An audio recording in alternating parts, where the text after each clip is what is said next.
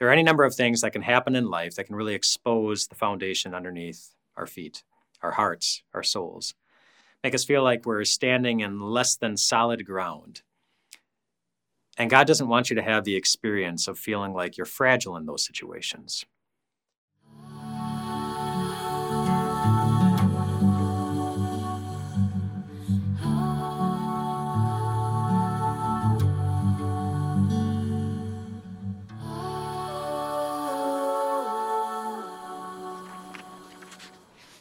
Welcome to Bible Breath, where we dig into the Word of God to help us catch our breath for whatever's coming next. Today we're talking about the Bible, about what it is and where it came from.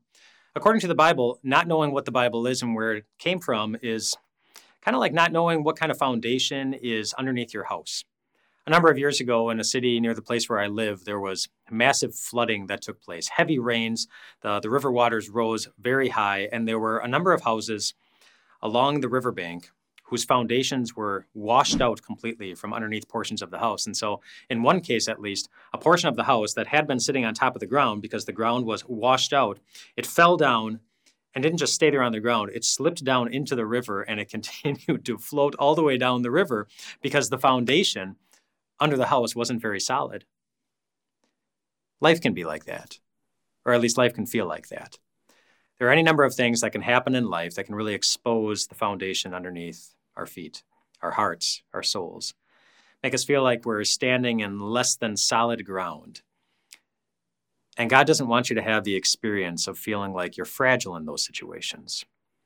He wants you to have more the experience of what happens regularly with a house that's off the coast of New Jersey. It's called Clingstone. It was built in 1905. It's a pretty big house. It has 3 different stories. It has many bedrooms. It's 10,000 square feet, and it's completely surrounded by water. It's been through hurricane force winds. It's been through heavy storms. It's been through the worst that nature can throw at it.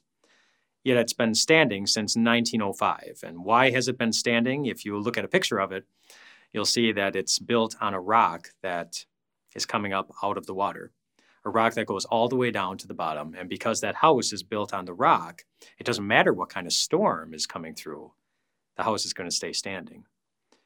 And that's what the Bible says God wants to do for you with the teaching of the Bible.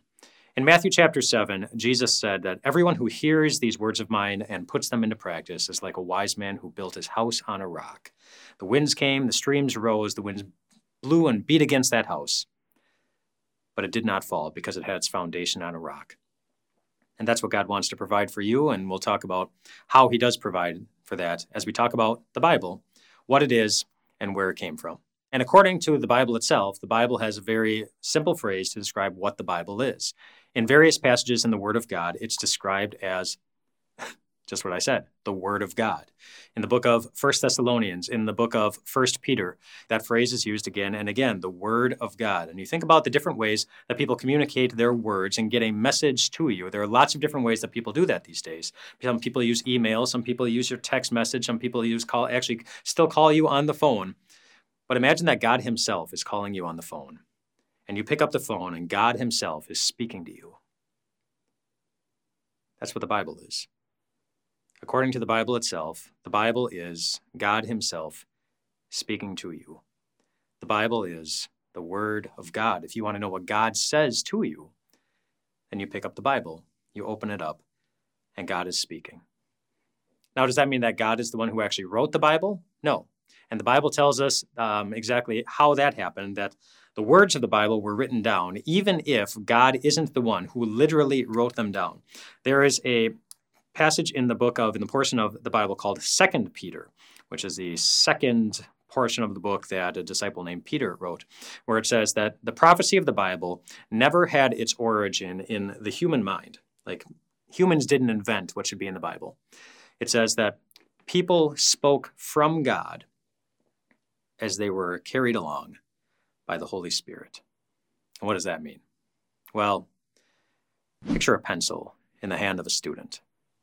You know, that pencil is the means that the student is using to write the message down on a piece of paper. But it's not the pencil that's responsible for the content of the message. It's the student who is holding the pencil. There were many different human individuals that God used, in a sense, as the pencil in his hand. That God was responsible for the content. He had the different thoughts that he wanted written down on the pages of the Bible, but he used different individuals throughout history as the pencil, in a sense, to write down the very message that God wanted them to write down, so that God was responsible for the content and not just some random person who was going to say whatever they wanted to say.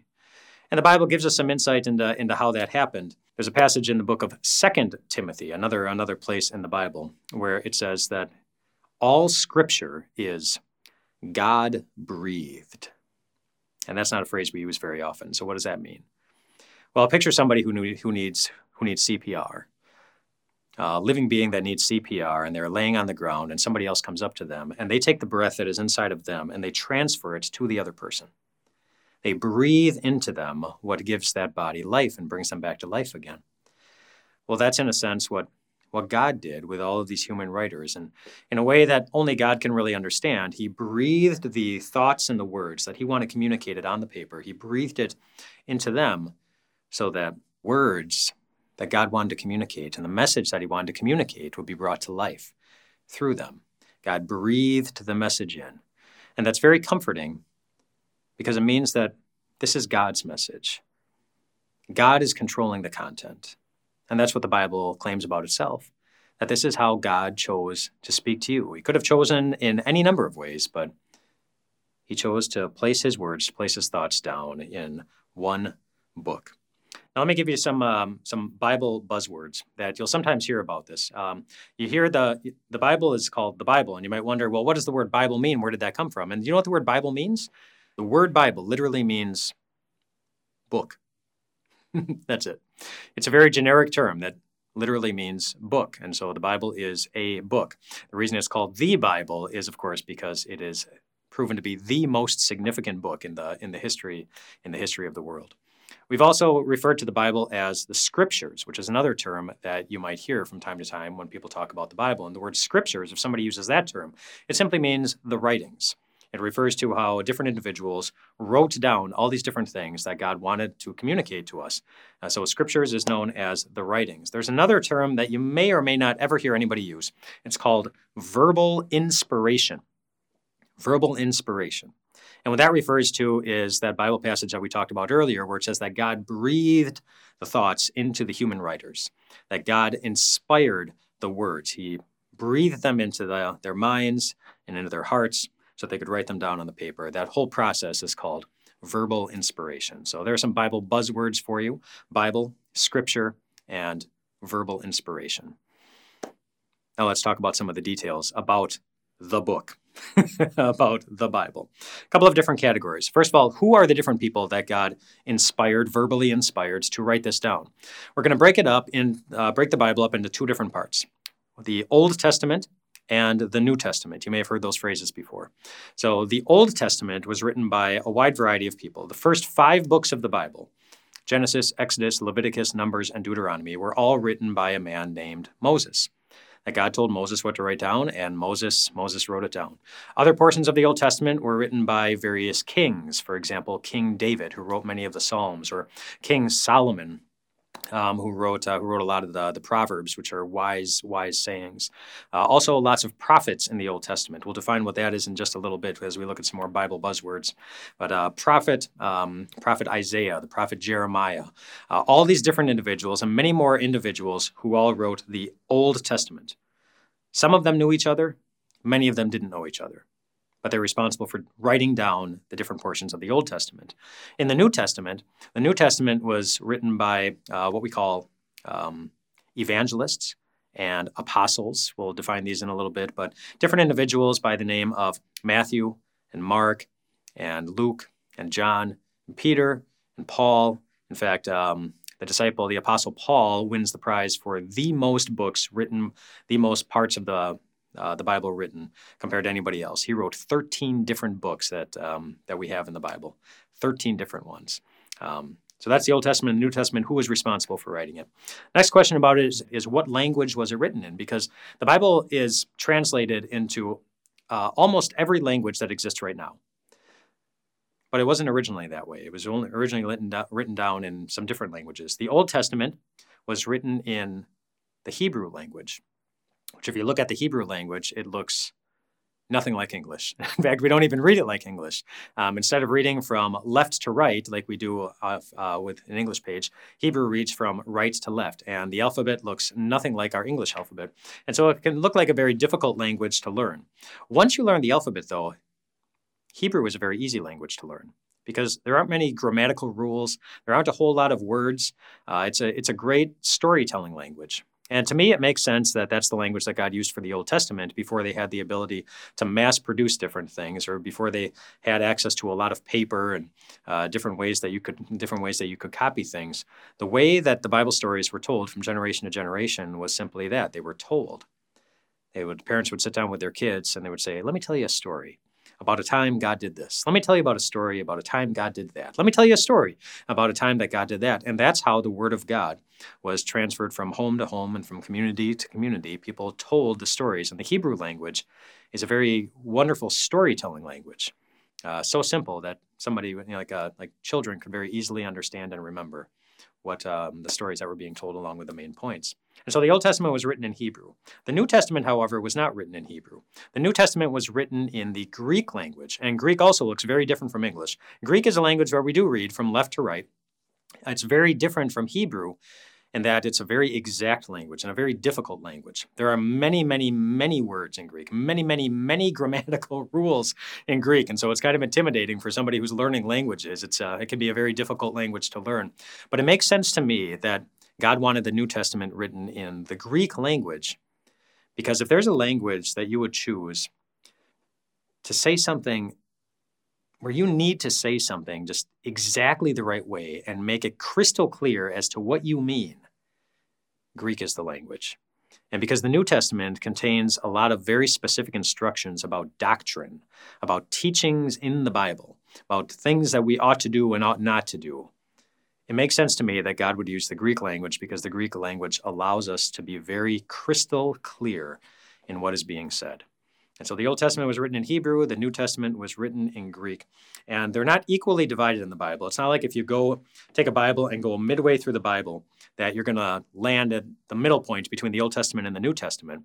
If you do that in the Bible, if you take the Bible and you go aim for the middle point, chances are you'll end up in the book of Psalms, which is the song book of the Bible, basically.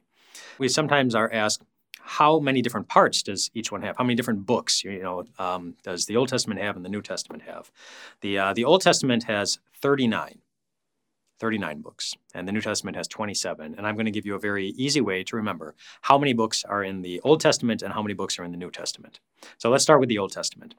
I want you to look at the phrase Old Testament, and I want you to think about how many letters are there in the word old. It's 3, right? And how many letters in the word testament? It's 9. You put the 3 and the 9 together and you get 39. The New Testament does not have 39 books, but I'm going to ask you the same thing. How many letters in the word new? It's 3 again. And how many letters in the word testament?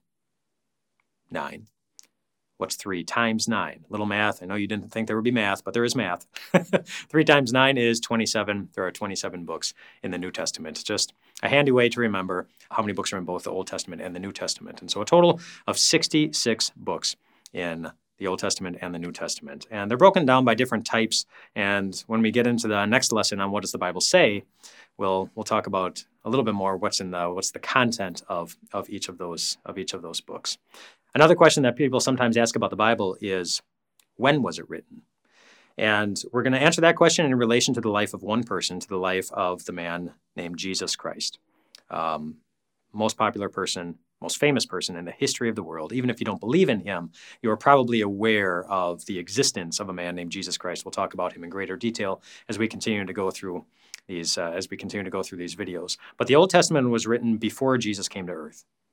And the New Testament was written after Jesus came to earth and after he left earth. You might know that our calendar system is roughly based on when Jesus was born. The years before Jesus was born are sometimes known as like 100 BC. which stands for the BC stands for before Christ. And the years after Christ, like the year 2000, would have been the year 2000 AD, which doesn't mean after anything. It's actually a Latin phrase, AD, Anno Dominum, which means the year of our Lord. And so it's been, the year 2000 was 2,000 years, roughly, after the year the Lord Jesus was born. That's how the calendar system was set up. Now, some people didn't like that reference to before Christ and the year of our Lord as they were talking about the calendar. So you might see that referred to in some different ways, like BC and BCE. Like BCE is before the Common Era, and CE, you'll sometimes see, is the Common Era. And so when they say BCE, they're talking about the years before Jesus was born, or those years that used to be referred to as before Jesus was born. And when it's CE, the Common Era, there's the year 2000, the year 2010, the year 1985. It's really the same thing as AD. They just changed the name. But the Old Testament was written before Jesus was born, and the New Testament was written after Jesus left Earth. And then finally, what is the basic content of both of those parts of the Bible? The basic content of the Old Testament, it's the promise that a Savior was coming for the world. Somebody who was going to save the world from sin and from the results of death and sickness and from the work of Satan. Somebody was coming, and that's what the Old Testament was, continually saying, the Savior is coming, the Savior is coming, the Savior is coming. And that message is spoken through as we go through the history of an Old Testament nation named the Israelites. And so really those two things make up the content of the Old Testament, the promise of the Savior and also the history of the Israelites that God used in some very special ways to bring the Savior into the world. The New Testament was a little bit different. It's the life of Jesus.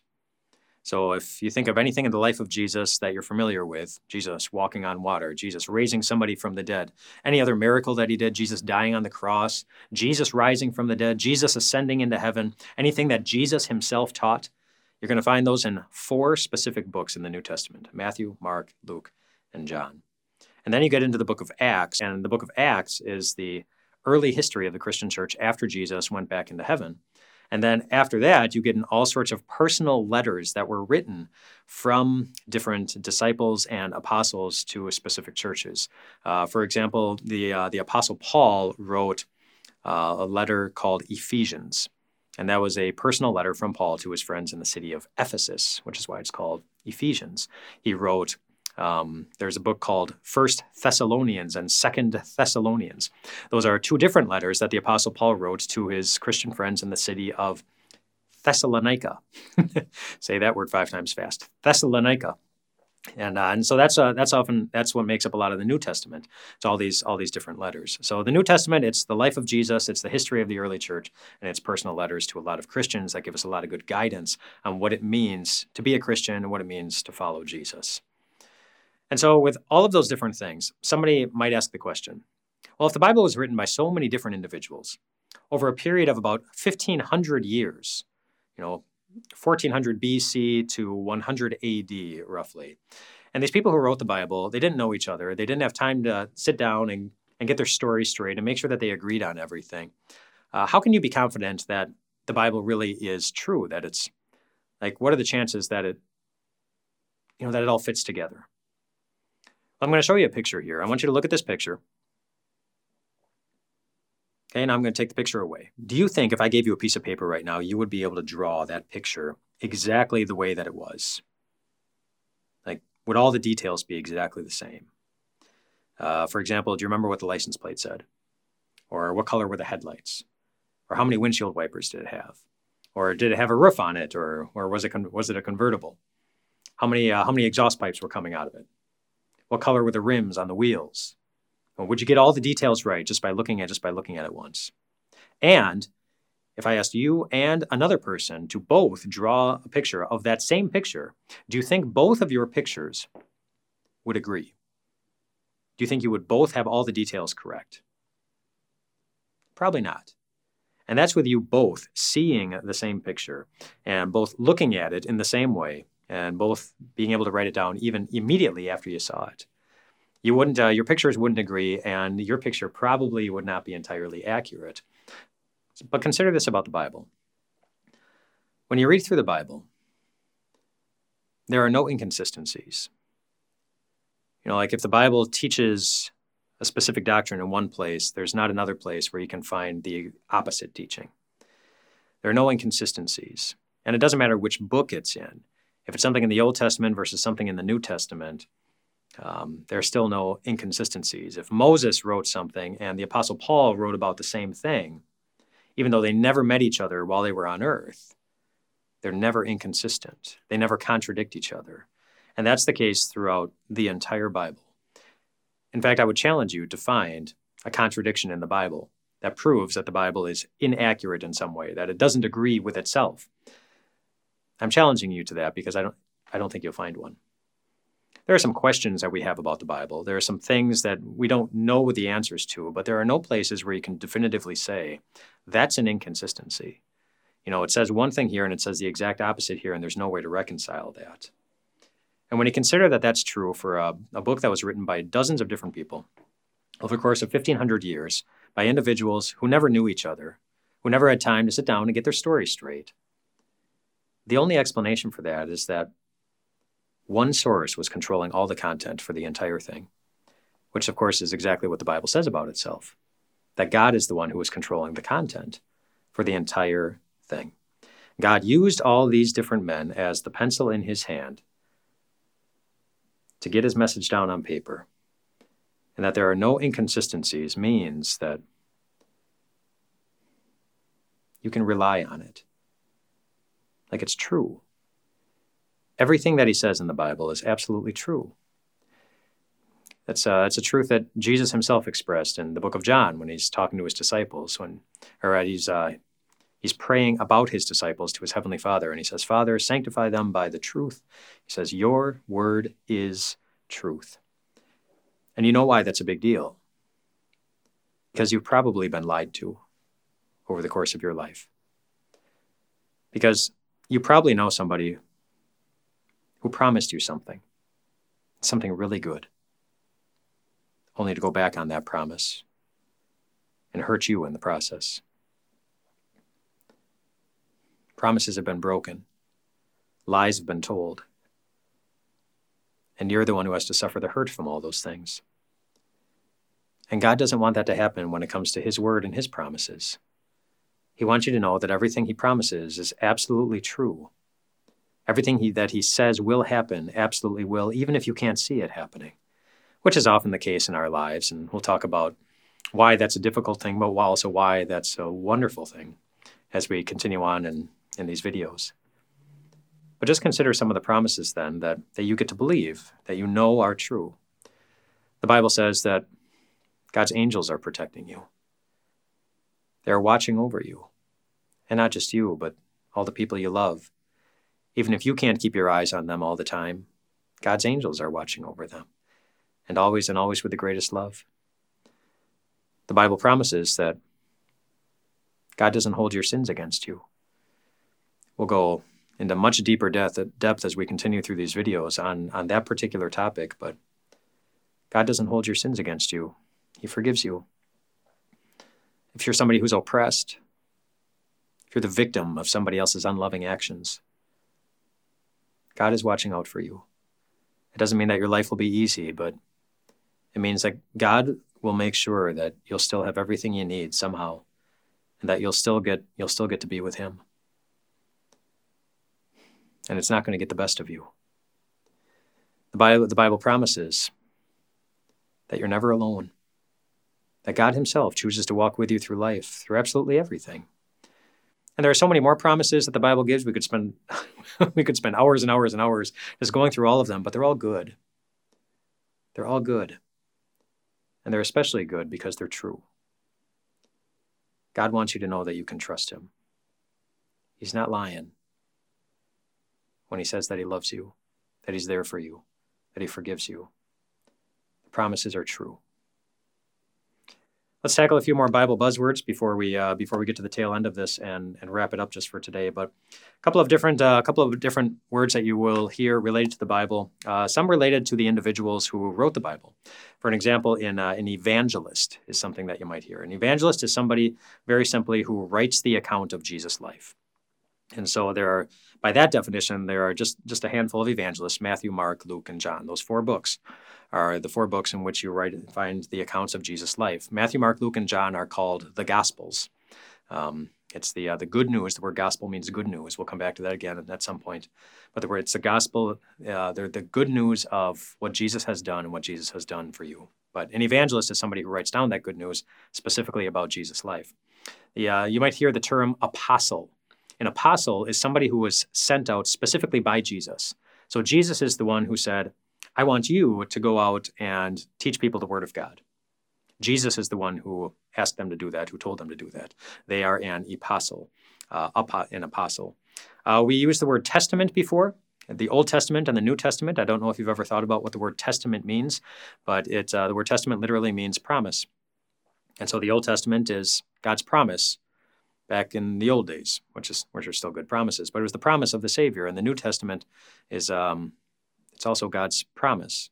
God's promises kept in Christ. God's new promises for us to live with. And of course, they all go together so well, all focused on Jesus, but they are promises. And then finally, a prophet. A prophet is very simply somebody who speaks the word of God to God's people. And there were various prophets throughout history. Many of them show up in the Old Testament when it comes to the Bible, but that was a prophet. There are a couple other Bible buzzwords about this Bible. And because the Bible is the Word of God, and because God takes His Word very, very seriously, because God wants us to know that the entire thing is truth, there is one very clear instruction that the Bible gives us about how we ought to use the Bible. Don't add anything to it, and don't subtract anything from it. This is God's Word. He's the one who is in control of the content. It's His content. It's His message. And so if it's His message, we don't have the right to add anything to it or to subtract anything from it. And we get that basic concept. If you're into baking and you have a recipe that calls for 2 cups of flour and a teaspoon of sugar, if you follow the recipe, it's going to turn out exactly the way it's supposed to. But if you mix those 2 things up, if you put in 2 cups of sugar and 1 teaspoon of flour, I think you know it's going to turn out to be a little bit sweeter than it's supposed to be. And I don't know if you'll like it. It might even upset your stomach. But if you get the recipe wrong, if you use the ingredients incorrectly, it's not going to produce the same results. And the same is true of the Bible. If you start adding things to the Bible, saying, I think God should have said this, or if you start taking things away from the Bible, saying, I didn't like it that God said this, then it's no longer God's word. Then it becomes your word or somebody else's word. But it's God's word. That's what the Bible says about itself. God is responsible for the content, and God makes a very sweet promise I want to end on today. It's related to what happens when you use the word. In Psalm 1, so the first psalm, remember Psalm is the kind of the middle point in the Bible, at least when you divide it up just by pages. If you go to the first psalm, it says that those who delight in the word of God, those who delight in reading it and filling themselves up with it, compares you to a tree planted by streams of water that yields its fruit in season. And it says, whatever you do prospers. And so just picture a tree by a stream of water whose roots are going into that water and are being fed, are soaking up all the good things that the water and the soil are giving it regularly. There's never a dry season. It always has enough. It always gets what it needs. You know what that tree is going to look like as it grows. It's going to grow healthy. And you also know what a tree looks like whose roots are not connected to water, whose roots are not in good soil. That tree will eventually die. Well, God doesn't want you to go through life feeling like your heart has died. God wants you to go through life feeling like, well, you have life, and the best kind of life. Life in your heart, life in your soul, purpose in your life. And He promises that when you open up the Word and when you spend time regularly in it, just as regularly as the tree's roots are soaking up the water, you will prosper. You will prosper. In other words, God will take care of you. He takes full responsibility for the outcome of your life. And it's good because He loves you. That's the truth related to what the Bible is and where it came from. Remember that house that I talked about early on? The Clingstone, the one built in 1905, the one that sits out in the ocean. An interesting fact about that house is in the 1960s, it was once sold for the price of $3,600. $3,600. That's not a lot. You can't even get a week in that house for $3,600 nowadays if you wanted to vacation there. But you had to pay. That wasn't a big price to pay, but you still had to pay in order to get the house. Everything that God wants to give you, everything that His Word is, everything that it teaches, everything that it fills you with, all the prosperous promises that He gives you, no charge. He gives it to you for free. And we'll see again and again and again as we continue to spend time together in these videos that that's what God does regularly.